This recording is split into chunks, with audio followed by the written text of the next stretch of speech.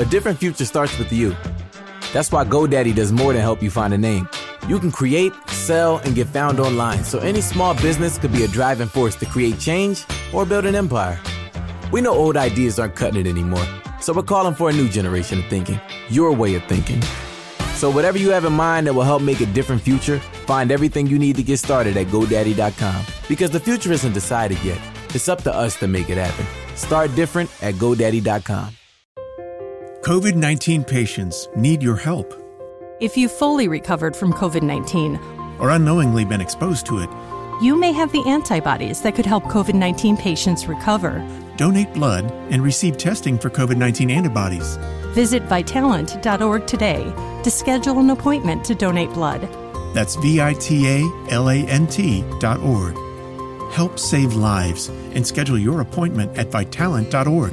You could help save lives. This is an ode to the glass noodle. You may be glass only in name, but our love for you is crystal clear in every Bibigo Korean dumpling. Your tantalizing texture tickles the taste buds, and while you are see-through, the world can't help but see you. The glass noodle, one of many obsessively crafted ingredients in every plump and juicy Korean dumpling from Bibigo. Go handcrafted. Go Bibigo. Authentic Korean dumplings now in the freezer aisle. Welcome to Episode 3 of Confessions of a Marketer. I'm Mark Reed Edwards, back again for a new chat this week. In this episode, we're talking with Ben Afia, a real guru when it comes to tone of voice. You've probably heard that term bandied about. We dig into exactly what it is. Program note, next episode, which should be coming up in a week or so, we'll talk with David Cooperstein, former CMO of Pebble Post and a veteran of Forrester Research. We'll be discussing the expectations of and for CMOs. Should be an interesting discussion, so I hope you can join us. Okay, so Ben Afia. I met Ben about 8 years ago when we worked together on a big brand project. Ben focuses on tone of voice, and what he says is helping companies sound more human. He is the head honcho of Afia, a UK-based firm he started in 2004. Before that, he was at Boots UK as tone of voice manager.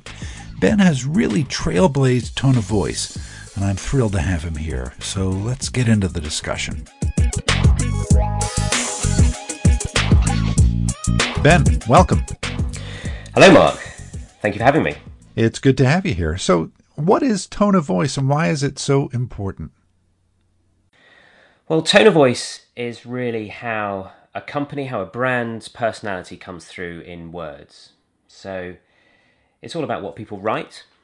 So everything from the website through to the messages you get on a web chat when you're on with customer service, through to how people sound on the phone. So it's not just collateral, it's not just a website, it's the whole experience.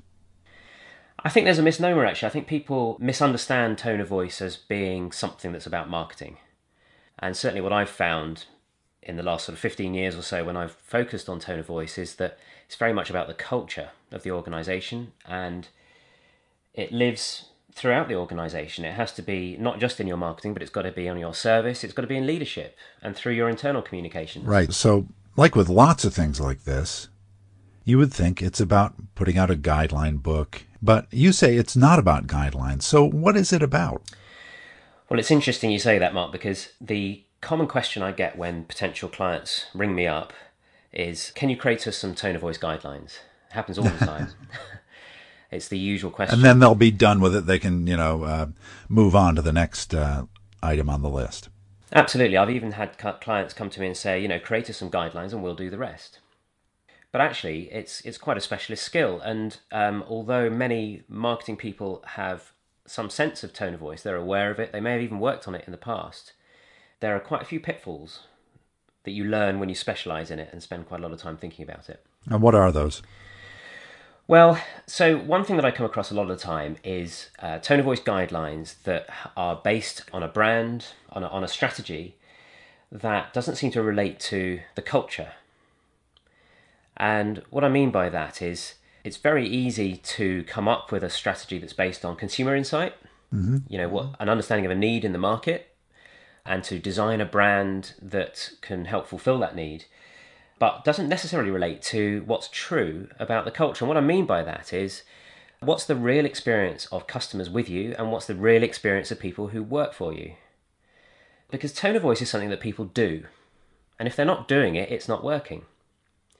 So how do you then encourage people throughout the business who might not be marketing people to adopt it?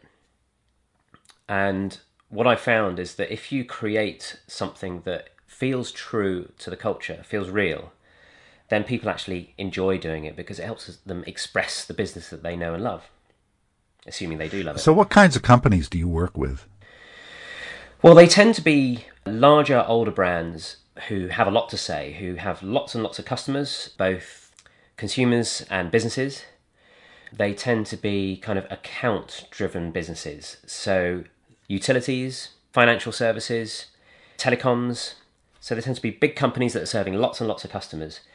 So companies like Vodafone, Allianz Insurance, E.ON, the energy company, BP, but also some newer companies like Google as well, which is interesting, and smaller brands like Twinings Tea and Ronseal.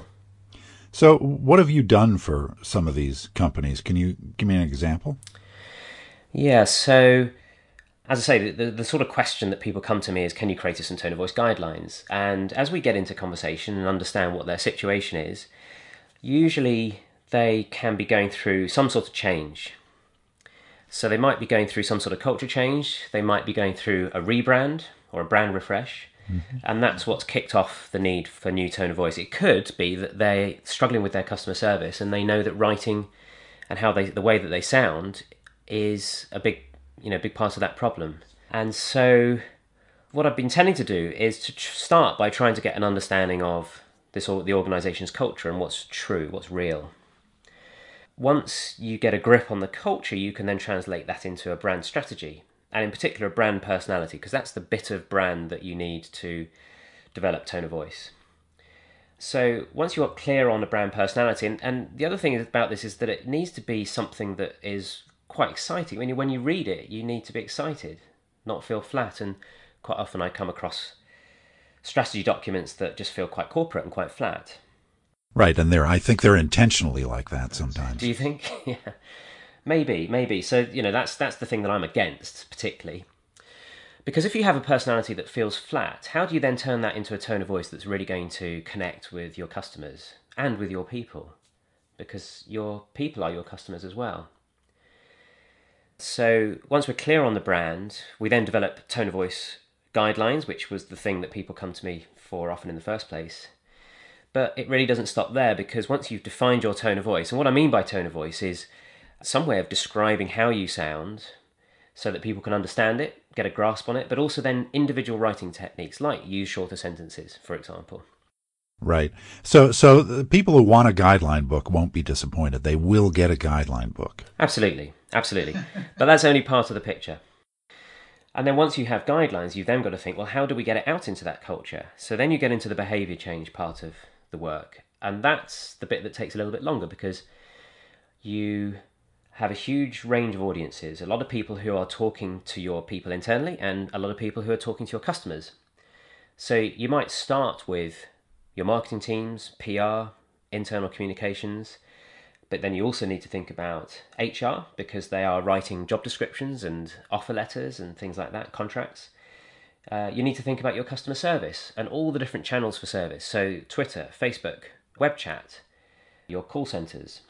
So all of those individual channels are all places where your customers get a sense of you, the sense of your brand and what you stand for. So you need to think about how you're going to reach all of those areas. If you've recovered from COVID-19 or unknowingly been exposed to it, you may have antibodies that could help COVID-19 patients. Donate blood and receive testing for COVID-19 antibodies. Visit Vitalant.org today. And that's the behavior change part. So one of the questions I have is this, and you and I actually went through a project like this 8 years ago.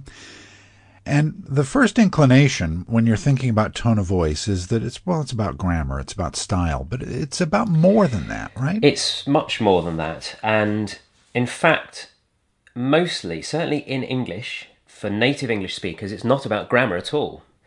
Now, as it happens, I'm just doing some work with some Indian call centres where the teams are not native English speakers, and so there are some problems with grammar. But the thing about grammar, and my take on grammar is the common usage. It's what people actually use day to day. And so as Brits, as Americans, as Australians, Kiwis, native English speakers, we know how to use our language. We've been absorbing it since we were children, even if we haven't been learning the specific terminology. So mostly people don't make mistakes with grammar. It's much more about style, and it's about the personality that you're trying to convey, and the personality comes from the values. What do you believe in? And how are you getting that message to your people and to your customers? Exactly. So walk me through 4 steps to tone heaven, and what are those elements? So we've got 4 boxes. We've got culture, we've got brand, we've got tone and behavior. And the idea behind sort of putting these together is, going back to my comment earlier about clients often coming to me and saying, can you create some tone of voice guidelines for us? And we'll do the rest. What this model is trying to say is that tone is really only one component of that. And what I've found over the years is that there are really 4 things that you need to be thinking about, these 4 areas that you need to concentrate on. And unless you consider all of them, your chances of developing a tone of voice that resonates around the organisation and actually gets used are relatively slim. And so I think that many marketers listening to this may have embarked on tone of voice projects and for them not to work. I think that's quite common. I come across it all the time. So these are the 4 elements I think that you need to be thinking about. So the first is culture. And what I mean by culture is, what is the organisation like? What does it believe in? How does it behave with each other and behave with its customers? So, for example, if you are working with an organisation who are trying to develop a brand personality that's full of life and energy, but actually has, lost some customer data recently or is continually letting customers down, Right. Those messages are fundamentally in conflict, aren't they? It's like trying to put lipstick on a pig. You can't create a brand if the culture isn't going to support it. So the second box, brand, has to, for me, come from culture. I don't think it needs to come from customer insight, per se, which is how brand is commonly developed. Right. I think brand and culture are synonymous, and until you understand your culture, you can't develop a brand that's rigorous, It comes from the soul of an organization, right? It comes from inside an organization. Absolutely. I think soul's quite a nice word, actually, yeah. Because actually what's nice about the word soul is it suggests humanity, it suggests heart. And it's about human beings. And it's about how people feel at work and how customers feel about you as a business. It's a pretty earth-shaking concept to some people in corporate life, I would imagine. Well, I've noticed quite a lot in the press, on LinkedIn and such, like a lot of articles, lots being written about purpose. So I think that this idea resonates with that. That's becoming, people are more aware, more thinking harder about it. And I think what's brought that on is that because of the rise of the internet and the freedom of communication that we have and that customers have with people within businesses. When I started corporate life more than 20 years ago, the PR team could package up messages and throw them over the parapet, as it were, and hope that they get digested.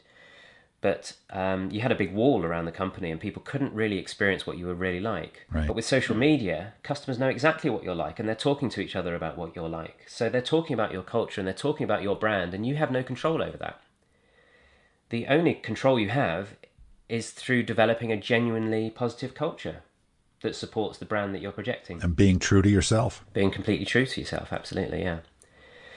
So that's the kind of culture and brand, and those are really the foundations. And the reason I've kind of got them in the top level of this model is because they're often the things that get missed out. And so then we come to tone, and tone is really the expression of that in words, the expression of the brand, and therefore the culture. So the tone part is about developing guidelines, and I think there's an art to that as well. Guidelines can be too simplistic, they can be too academic and too complicated. You've got to write, often they're written for marketing teams, but actually I think marketing teams will often put up with a certain amount of jargon, whereas if you come to customer service, they won't. Right. it needs to be usable and practical and applicable. It is kind of funny that in the cause of simplifying the way in which a company speaks with its customers, that the guidelines are often hopelessly complex. They are incredibly complex, and I've just taken on a project with a certain financial services company that you'll know well in the US, and the brand strategy is very complicated and the tone of voice is about 50 pages long. Right. And, I'm the professional here and I couldn't be bothered to read it. You've got to create things that people want to read and feel excited about at the end of it. Yeah. And then from the tone, you then get into the behavior change. So that's the last chunk. And that really is, how do you take the tone and the brand and embed it throughout the organization? And I had an interesting comment from one client, a telecoms client some years ago. The brand director said, I don't see I have any other way apart from tone of voice to get my new brand strategy out into the whole organization. And I thought that was a really interesting comment. How do you, as a marketer, take your brand and embed it throughout the organization? Well, tone of voice, for the simple reason that everybody writes. Even if they're not writing to customers, they're writing emails to their colleagues. We're all writing all day, every day. So if you can help people to write better, then you are inherently passing on your brand and your values. And so that's where the behavior part of the project comes. And really, and I remember one client a few years ago saying, we're not just doing tone of voice here, Ben, are we? We're doing change. It's cultural change, right? Cultural change in an organization. By the back door. Yeah, because because I don't set out to go, right, we're into a culture change program here, guys. But it's quite a subtle way to change culture, because what you're doing is by changing the language, you're inherently changing the nature of the conversation the organization has. And that has an effect on the behavior. So to give you one specific example of how the language can change behavior, one of the principles that I talk about a lot, and that we use in British English quite a lot, is using passive verbs, passive sentences. So if I say to you, a letter will be sent in due course, you're probably left thinking, yeah, that's going to happen, isn't it? It's just spontaneously going to be sent. Yeah. Whereas if I use an active sentence and say, I'll write to you, you immediately have a greater sense of energy, the sense that I am going to do something for you, so it reinforces the relationship between the company, the person writing, and the customer. Mm-hmm. And the sentence is clearer as well. But what it does is it forces that person to then send the letter. And that's the really critical thing about it. You have to take some action and be held to that. And so that's how I can see language affecting the behavior and therefore the culture of an organization. That's wonderful, Ben. 4 steps to tone heaven. Ben Afia. Ben, I really want to thank you for being on Confessions of a Marketer. You're quite welcome, Mark. It's been an absolute pleasure.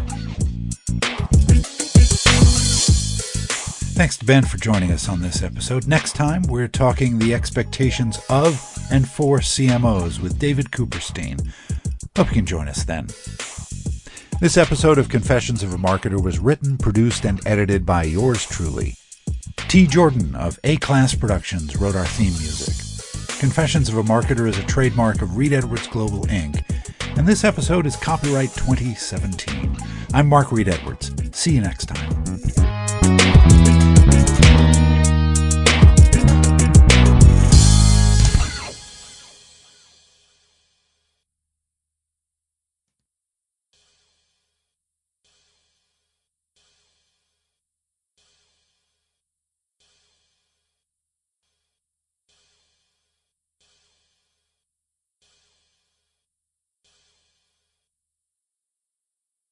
You want cash. You want to get stuff done. So what do?